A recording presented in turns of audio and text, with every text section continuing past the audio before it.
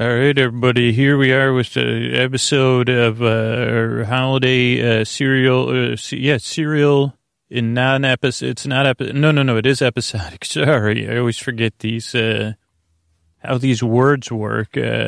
It's our episodically modular non-serial series, Happiest Holiday Shop. And it's a little bit, I guess it's already almost the end of the season because we're just doing 3 or 4 episodes here. And this is episode 3. I mean, I'm recording episode 3. I'm planning on writing and making episode 4, but who knows?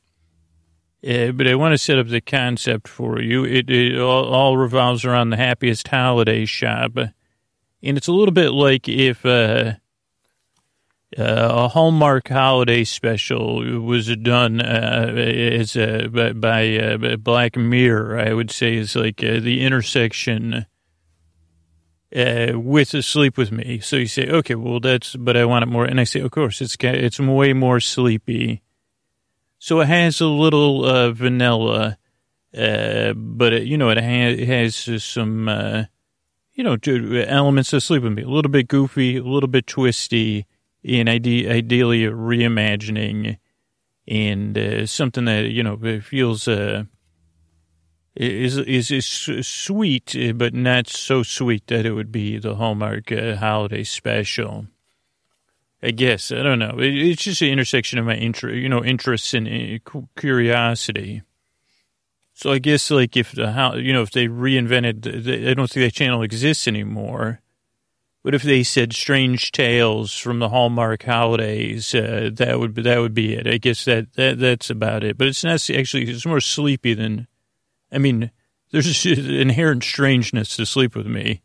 This just, I don't know. I guess as usual, when I set up these series, it always works well. So settle in for a trip to the holiday season somewhere else, somewhere that's nice and familiar, but with elements that, like, ideally you don't hear, but you could enjoy. If you're up and you're with me, I'll be here with you to the end, as I always say, weaving and telling this tale as I got to observe it, or actually as I get to observe the narrator of this tale narrating what the narrator observes, all in a world where just down the street is a shop that they call, well, I don't know I don't say they call, actually the shopkeepers, do they ever say welcome? I think they do. Welcome to the Happiest Holiday Shop. And that's what I'll say. Welcome to the world. Welcome to the Happiest Holiday Shop. Tonight's story starts with Blake, who's asleep, deeply asleep. Blake is dreaming, but Blake doesn't even know that they're asleep, swimming in warm, embracing, comforting water, surrounded by the water, but breathing naturally, breathing deeply, looking around in a slow, languid way, taking in the world, looking at fish and birds and kelp, coral, in colors, purples and greens, vibrant in a spectacular array of colors as Blake drifts, soaking in the richness. And as Blake observes, also feeling observed, feeling the eyes of the fish watching, even the kelp watching,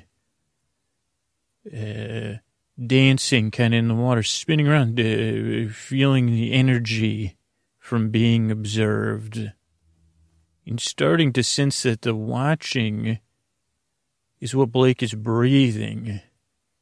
And saying, wait a second, breathing so fully, so naturally, and I'm floating, but I can feel it on my skin, not like air, like water. Is this a dream?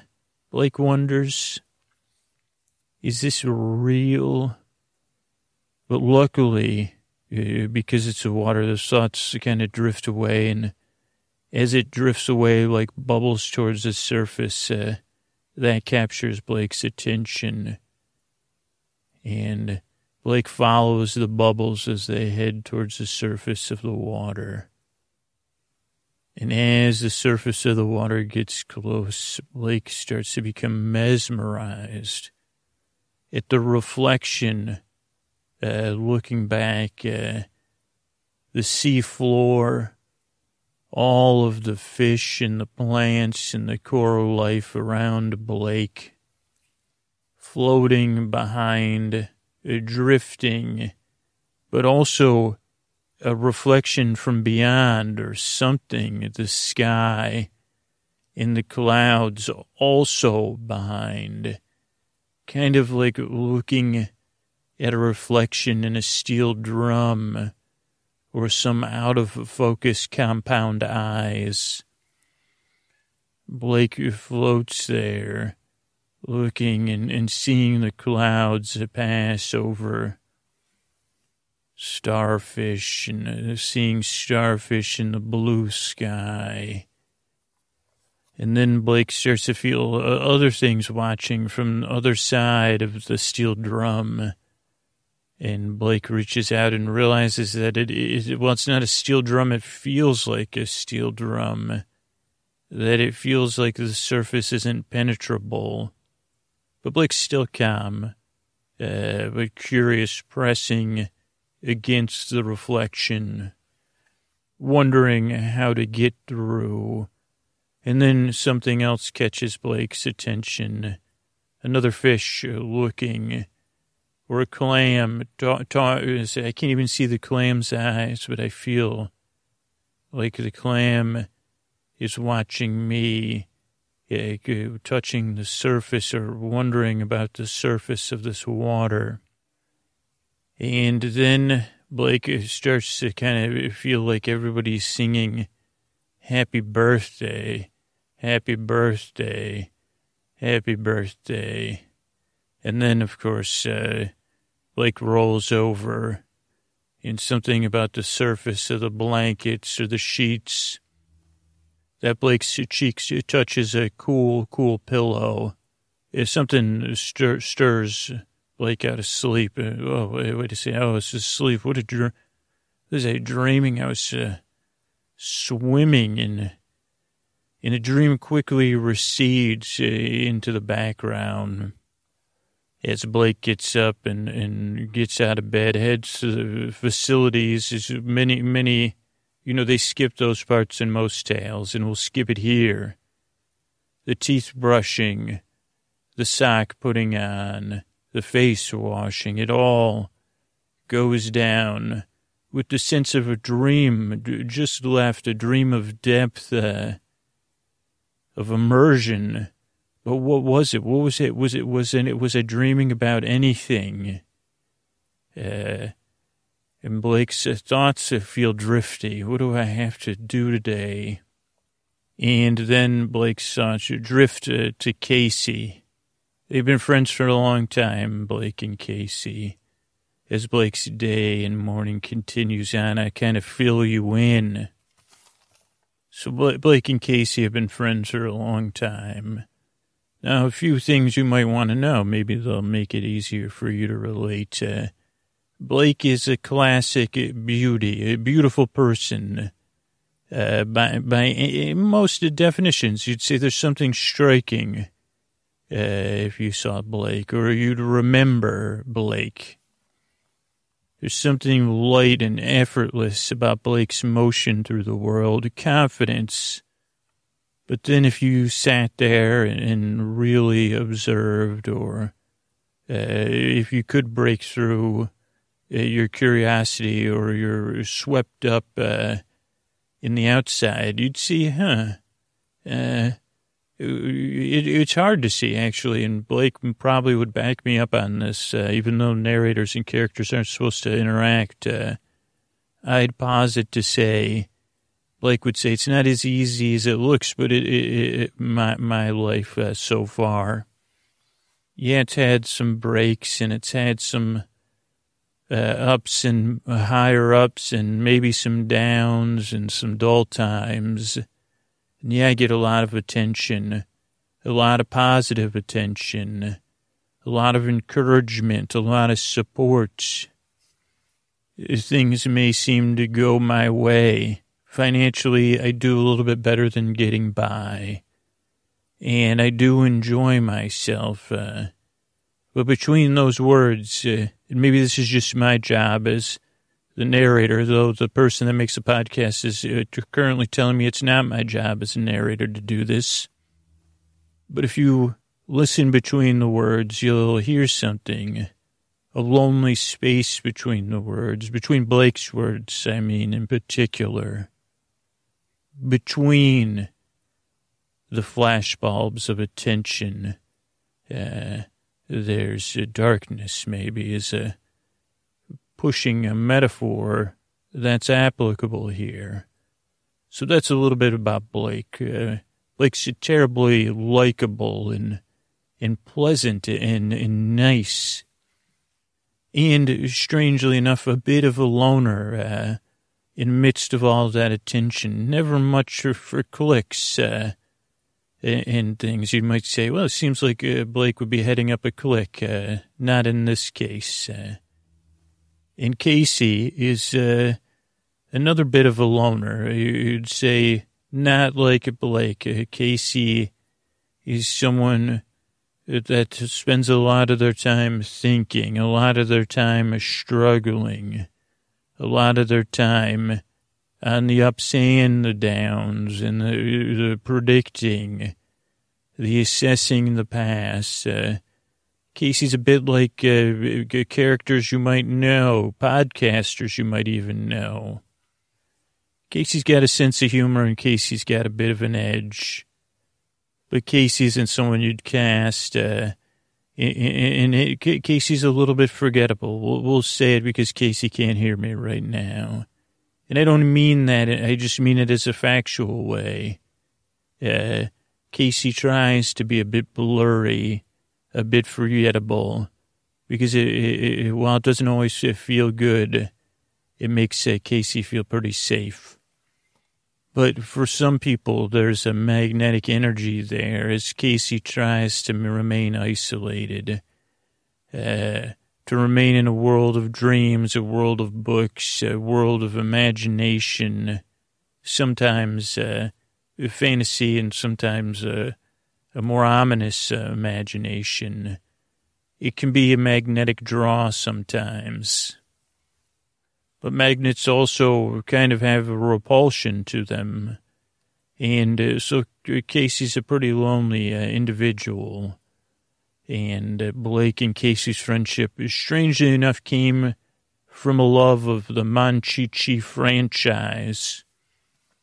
In the glory days of Monchichi, and seeing it even as I, as a narrator, am unfamiliar with more or less, except for maybe seeing one perched on the end of a pencil.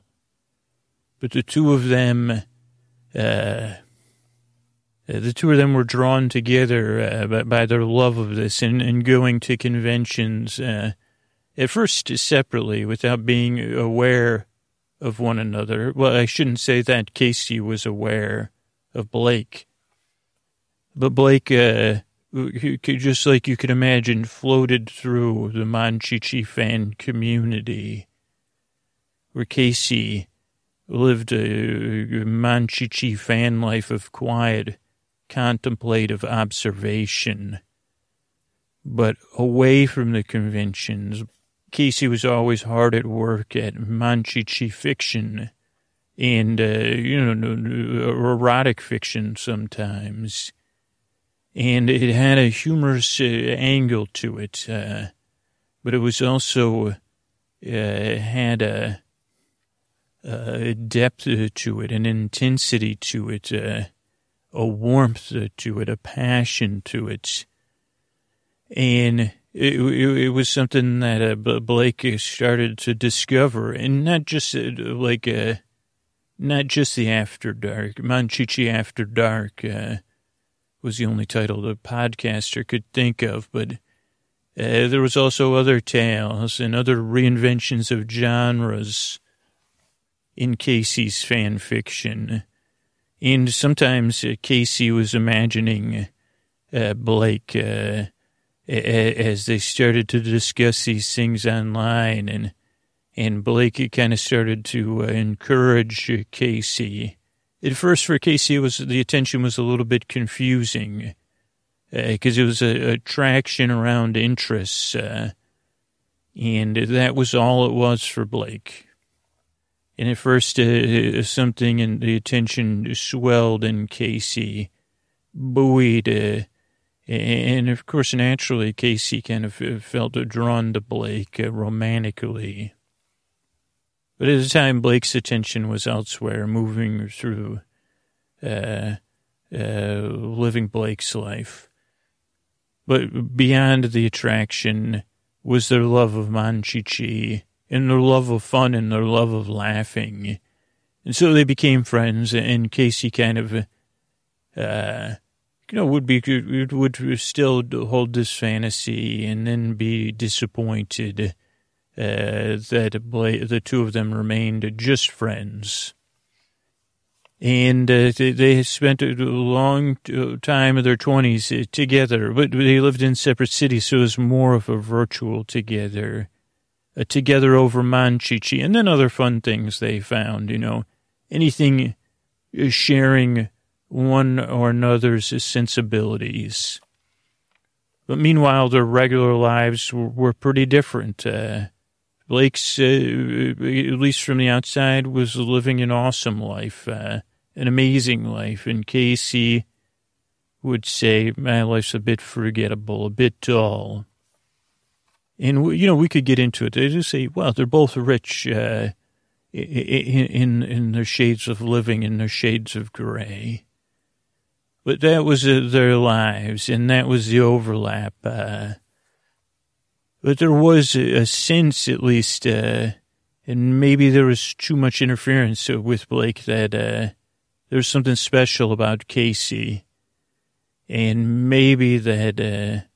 though Blake would probably deny it, that there's something about Casey's romantic attention that excited Blake, but Blake was, maybe too young, or maybe a different, younger value system about what Blake wanted.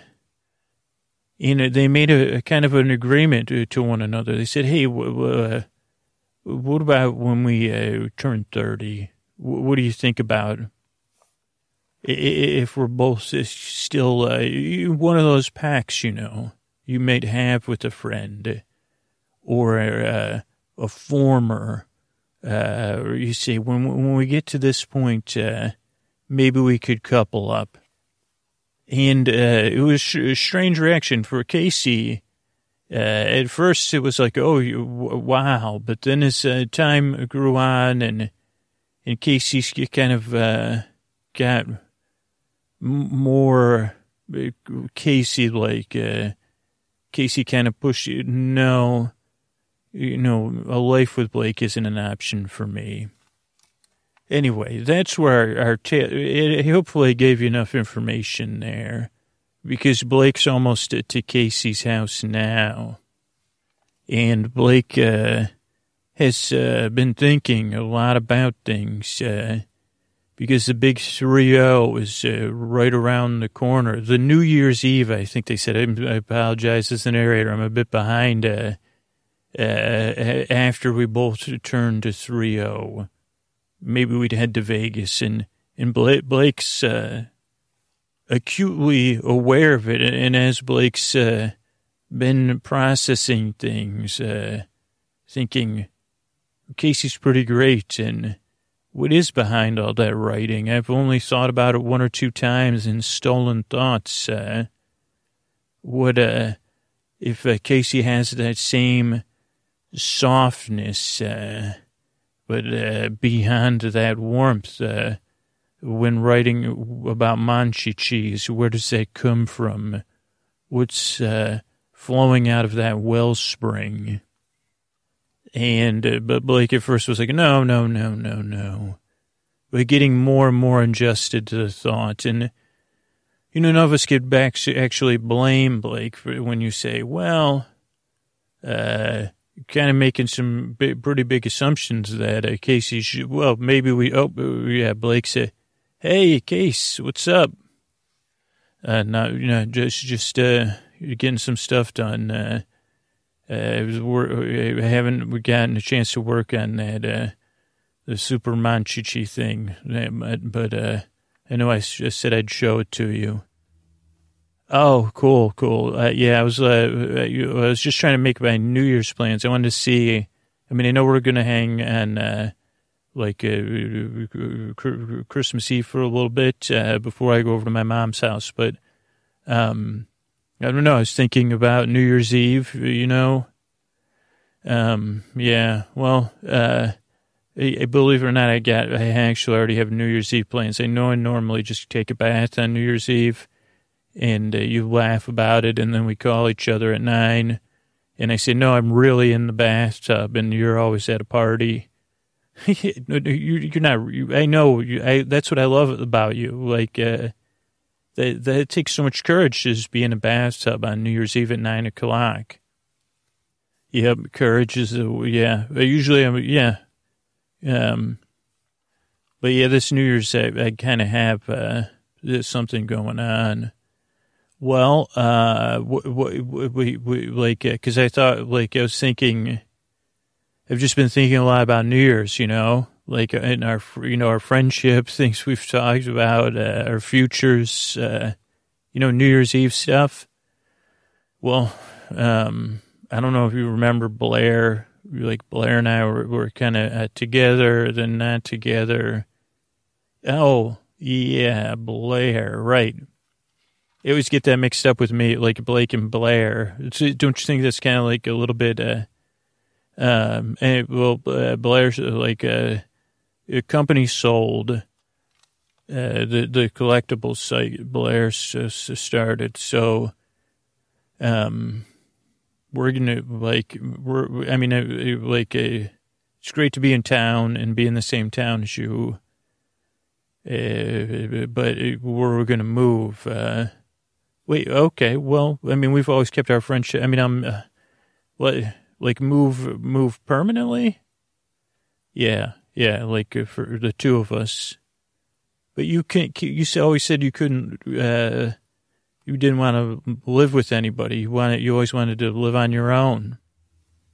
Well, it's like, we're getting to this point and, I got to make a decision. And Blair's, it's like relationships. Were you going to say it's okay? Yeah, it's okay. And the money the site sold for, it's not like FU money, but it is let's kind of move around money. And maybe we could work in cafes. Maybe if I could start selling some of this spec stuff. It wouldn't be spec, but it would be equivalent of $10 an hour. And then with things. Well, that sounds like kind of more than just moving with somebody. That sounds like a kind of partnership. Yeah, we're getting together. We're partnering, officially partnering, in a ceremony and stuff. Yeah. Once New Year's that we're gonna do it and then head out. Oh, are you in love with Blair? It's complicated. We get along and we like each other and it just is sensible. What else am I going to do? Stay in the bathtub every New Year's? That's cool. But I don't know. I've just been thinking a lot about it. And, it's where we're at. For you, it's easy. For me, it's not. How's that sound? Wow, that's, it's like you're using your relationship like some sort of utility or something. I mean, yeah, it's like a source of stability. That's going to be my relationship, I guess. I thought you were my friend, like I could talk to you openly and be honest with you. Yeah, I'm not, I mean, life's not, this is like the gray that we live in. There's Casey's and Blair's, and then there's Blake's, and not everybody gets to be a Blake. Oh, oof. Believe it or not, the reason I came over here was because I was thinking about our New Year's agreement. Wait, what do you mean? Like our New Year's agreement to one another. But I guess you already have an agreement. You mean like us two together? Yeah, that's what I meant. Never, you know what? Forget the whole thing. Like, okay, here's one question for you. Is that how am I like a utility for you too? Like I get to encourage you in your writing and we get to laugh and like, is that like how compartmentalized things are? Like I'm just there's my easy friend that just strolls through life. I gotta go. You know what? Never mind. Congratulations. If you want to invite me, let's just talk about it later. I gotta go. And so Blake walked out of Casey's house. Now, that was a little bit of a ride, ladies and gentlemen, boys and girls, friends beyond the binary. But it's going to be okay. Blake's tough. And one thing we didn't mention about Casey, beyond the Monchichi, and something Blake never really took an interest in, just an observation, is that outside of Casey's house on the holiday season, Casey puts up a tent, and inside that tent, Casey puts a big wooden desk, or a giant wooden platform, you'd even call it. And on that platform is not just a train set, but a village of collectible holiday houses. But not just one style. There's some Victorian, and there's some from theme parks, and there's some Casey got at garage sales or estate sales, some from airplane magazines, and some, after the holiday sales, the ones that had to be chipped and repaired and repainted. So a mishmash of holiday kind of sweetness, but at a distance. And for the first time, Blake stops and really looks at it. It was always just one of Casey's things to Blake.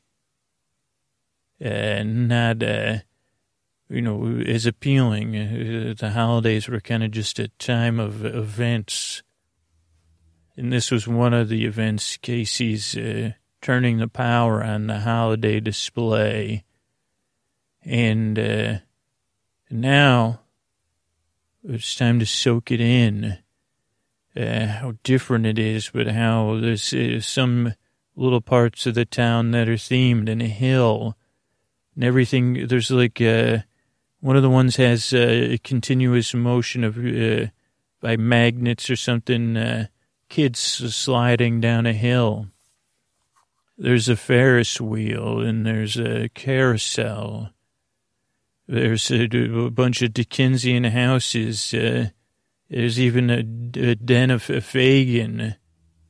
When you look in the windows, in some of them, there's characters. In some of them, Casey's redone it and put Annie inside of with Oliver sitting on a bed talking. There's a bunch of details, but none of it comes together.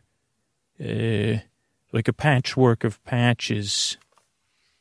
And you say, what did you iron? You ironed that one on and sewed that one on. Interesting. But all on a hill, slowly going down to a tree, and then even a river flowing over the edge of, I guess, this town's existence. A fake river made from some sort of acrylic or something.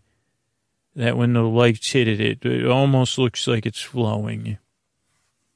And Blake soaks it in and looks, sighs, and it feels a deeper magnetic pull, but there's also something about it that kind of sets a boundary, too. It makes Casey more attractive, but even more distant. There's something also cool about it, even though there's even incandescent lights in some of the houses. But Blake is a person with some hidden depth and an ability to just look at this display and feel these feelings and nod and make a decision. Also to feel some pride that Casey made this, but also to feel the sting of is this a friendship as utility or love as utility? And Blake heads off towards the town square for a walk. And as they go by the shops and the movie theater, Blake sees an awning. Blake hears whirring and mechanical sounds of music-making machines, the clink of reindeer bells as a family exits the shop, and the awning reads the Happiest Holiday Shop. And Blake goes in and starts looking around. And this time, the two shopkeepers are quiet. They're watching Blake, and Blake's feeling their eyes in a non-obtrusive way. Because Blake's not even sure, what am I here for? And they must know it too, fumbling around. And then starting to look, is there a house that Casey doesn't have? Is there something that would fit this mismatched display? And Blake's more engaged. Then one of the shopkeepers, excuse me, looks like you're a little bit, looks like you kind of know what you're looking for, but I don't know if you mind me saying it. Is everything okay? Not great. Thank you. I'm just looking for something for someone, and I'm not feeling, it's pretty obvious, huh? Yeah, but I was going to say welcome to the Happiest Holiday Shop, but it just didn't seem fitting. I didn't, but yeah, it looks like, how can we help you today? Well, how about some peppermint tea? Why don't you take a seat here, and we just have a pot at the perfect drinkable temperature right now. Why don't you have a sip of tea with us? Okay, that would be nice. Thanks. Yeah, this tea is nice. It seems like, I hope you don't mind me saying this because I don't mean it as a value judgment, but it seems like you're feeling a little bit empty or something. Is that anything? Yeah, I just don't really want to talk about it too much. I'm just here looking for something for a friend, and, I guess I want to do something special. Is it someone like, do you want something, a gift that says something or that translates or something special? What do you mean? I don't know. I guess like something maybe to remember me by. I don't know. Does it but not to be showy. Ah, okay. So they're going away. Yeah, they're moving away.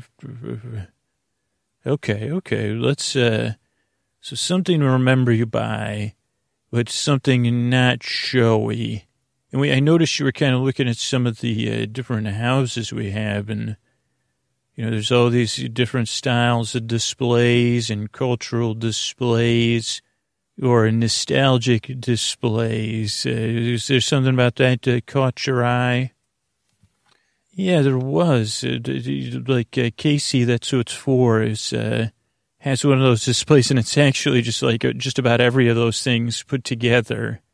Every cultural thing and every nostalgic thing all mashed up into one village. Well, you wouldn't believe this. We've been running this shop for a long time, And we've seen that type. It's more popular than you might believe. Really, what do you call it? Well, we call it dad jeans, but that's just kind of an inside joke between the two of us. It doesn't really mean, oh, no, I totally get it. It's like a big jumble, like, yeah, no, I get it. Okay, so you're looking for something unique, something one of a kind, something maybe that reflects you a little bit, right?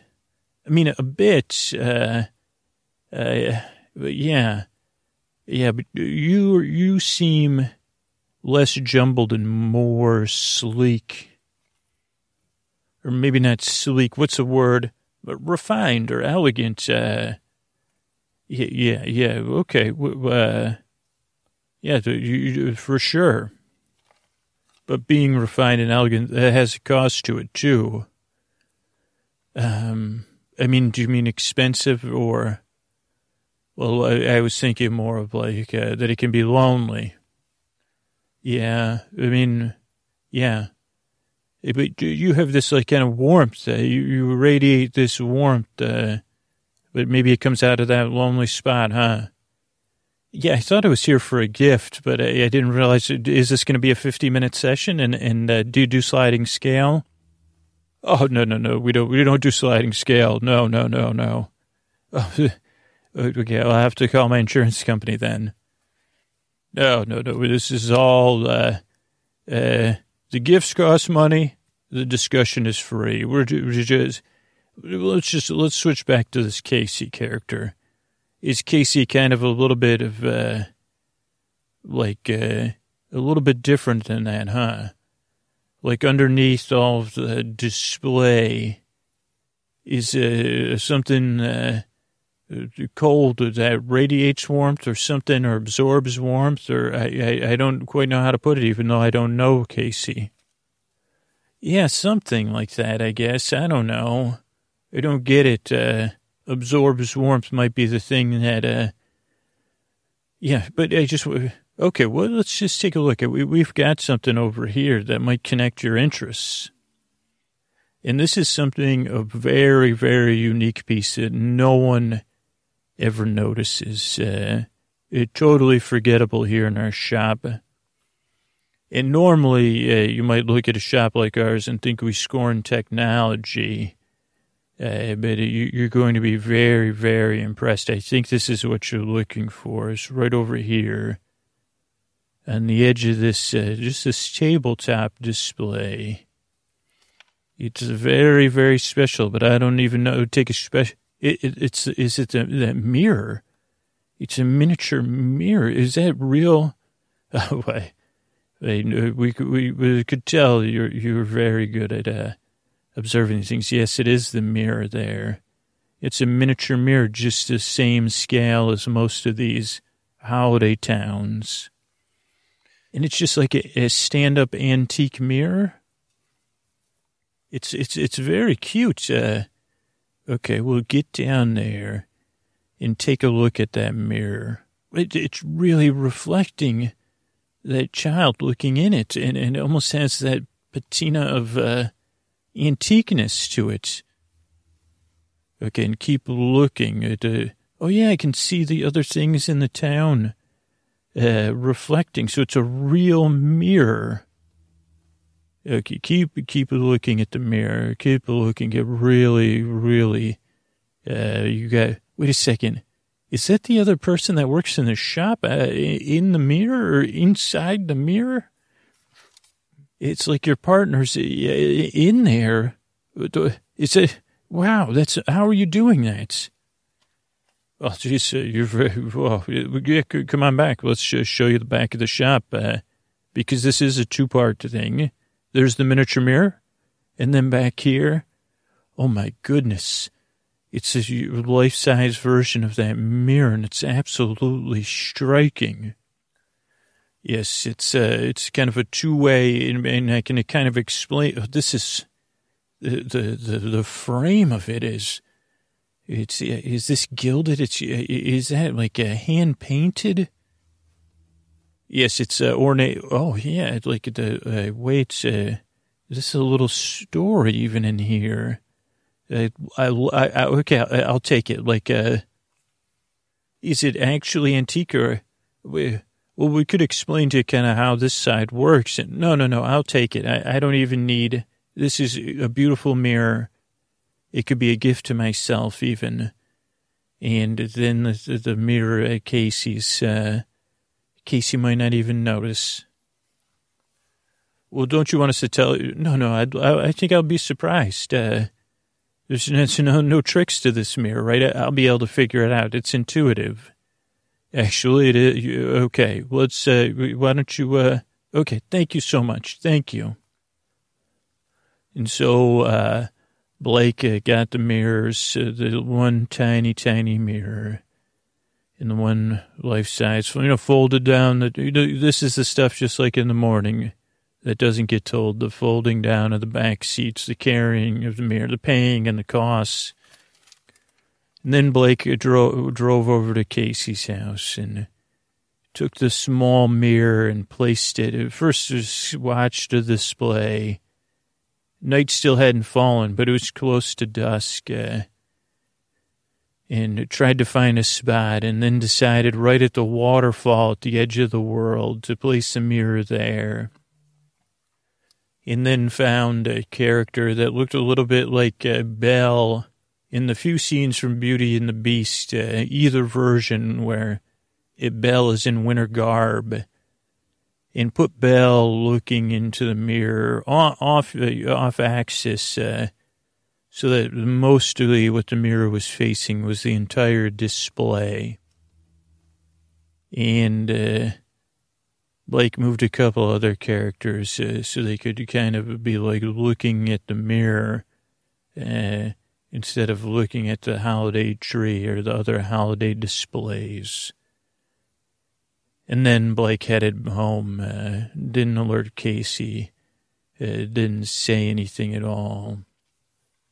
And then Blake got home and set the mirror up, looked for a place to plug it in, and then said, oh, this probably like works in some sort of solar power. They said it was very high technology. The mirror was heavy, but Blake was strong.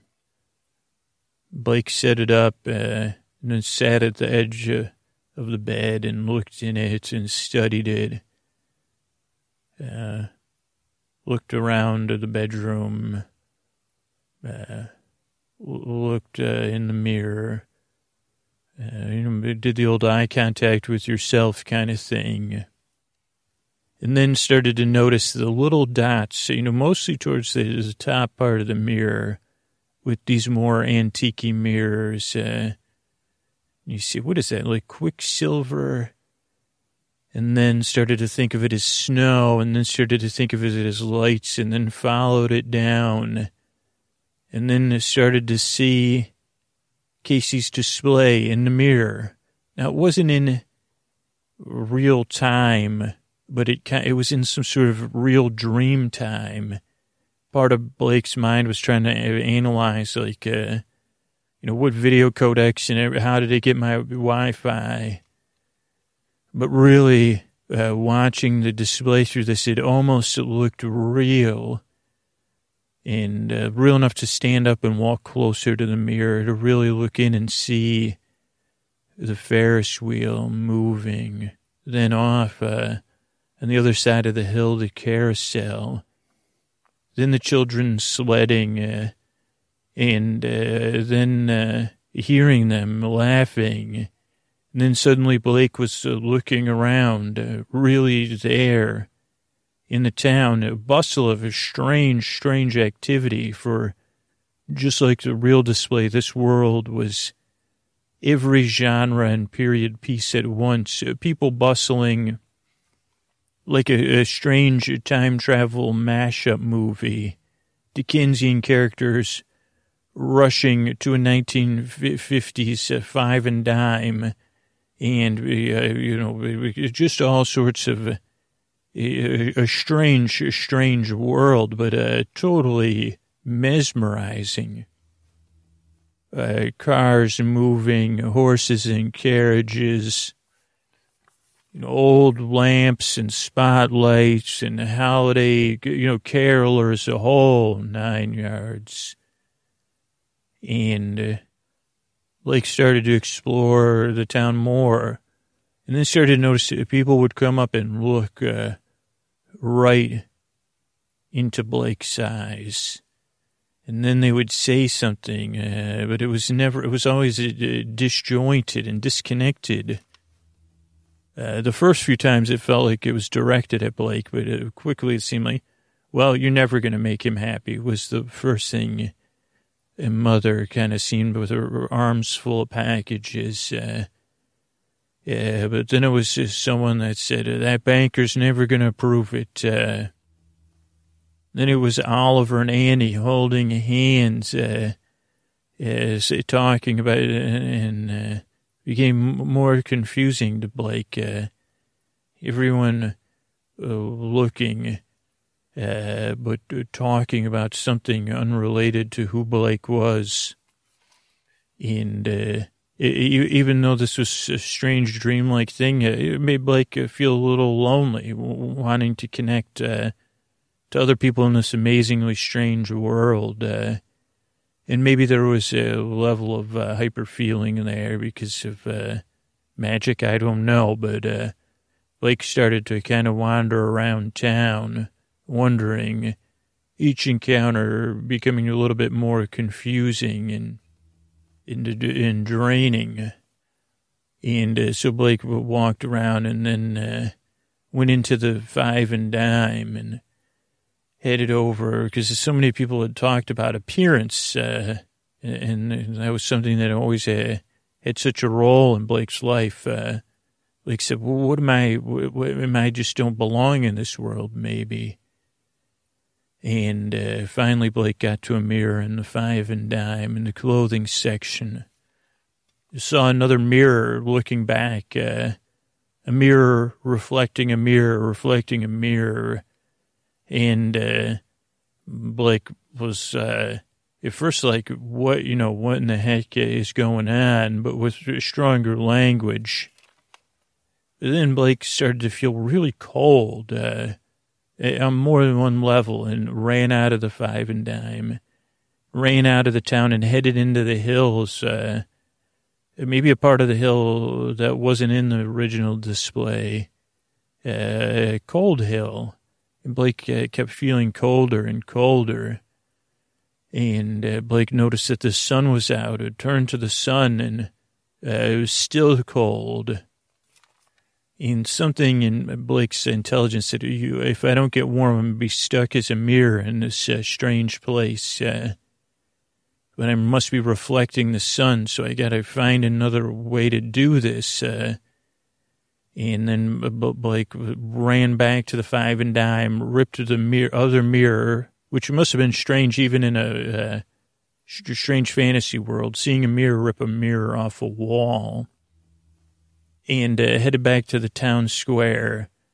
And Blake set the other mirror up, reflecting the sun back at Blake, and that didn't work. Blake was still cold, and could hear the chattering of people following after a mirror, taking a mirror without permission from a Five and Dime. And, of course, the other genres of people watching. Maybe even Marty McFly was shooting through this universe to get to Doc Brown. Who knows? But Blake kept trying and trying, and then angling in the mirror. And then Blake kind of heard all these different mismatches of holiday tunes. And of all of the sounds that rang out was a sound of a steel drum, probably playing with like a dulcimer and a harpsichord, but these undeniable sounds. And Blake ran over and grabbed the steel drum of all things, which created a bit more of a hubbub, and angled the mirror, reflected the sun into another mirror, angled into the steel drum, just facing. So kind of a three, sun into Blake, reflected off of Blake into the other mirror, reflected into the steel drum. which was also placed on top of a rock, which I don't know if this had to do with it because I'm only a narrator. But then things started to warm up. Was it the broken reflections of the steel drum, or was the steel drum heating the rock, which was radiating the heat? The rock that was still cold on the inside. I don't know. But eventually Blake warmed up, and Blake set the mirror from the Woolworths in the same spot that the miniature mirror from the town was set up in. And things started to drift. And then Blake woke up at the foot of Blake's bed in Blake's room, and the mirror was there. And looking in the mirror, you could see Casey's eye, the display, like maybe a live version. Casey looking at the display and looking at the mirror, and this satisfaction of Casey seeing the mirror and seeing the town behind it reflected back, and even the bell, and Casey was touching the bell and moving it a little bit. And then Casey pulled out a Monchichi and intertwined the Monchichi's hand with Belle's and set them both kind of looking off at the mirror so they could see the reflection of the village. And Blake was still kind of staring in the mirror, smiling. And something about the thing had mesmerized Casey. Casey was the one looking in the mirror. And Blake was watching everything, too, and seeing Belle and Monchichi holding hands. And then Blake's phone buzzed, and it was a text from Casey. Thanks for the mirror. Good night. Thanks, everybody, for enjoying this holiday tale from the Happiest Holiday Shop. Good night and happy holidays to you.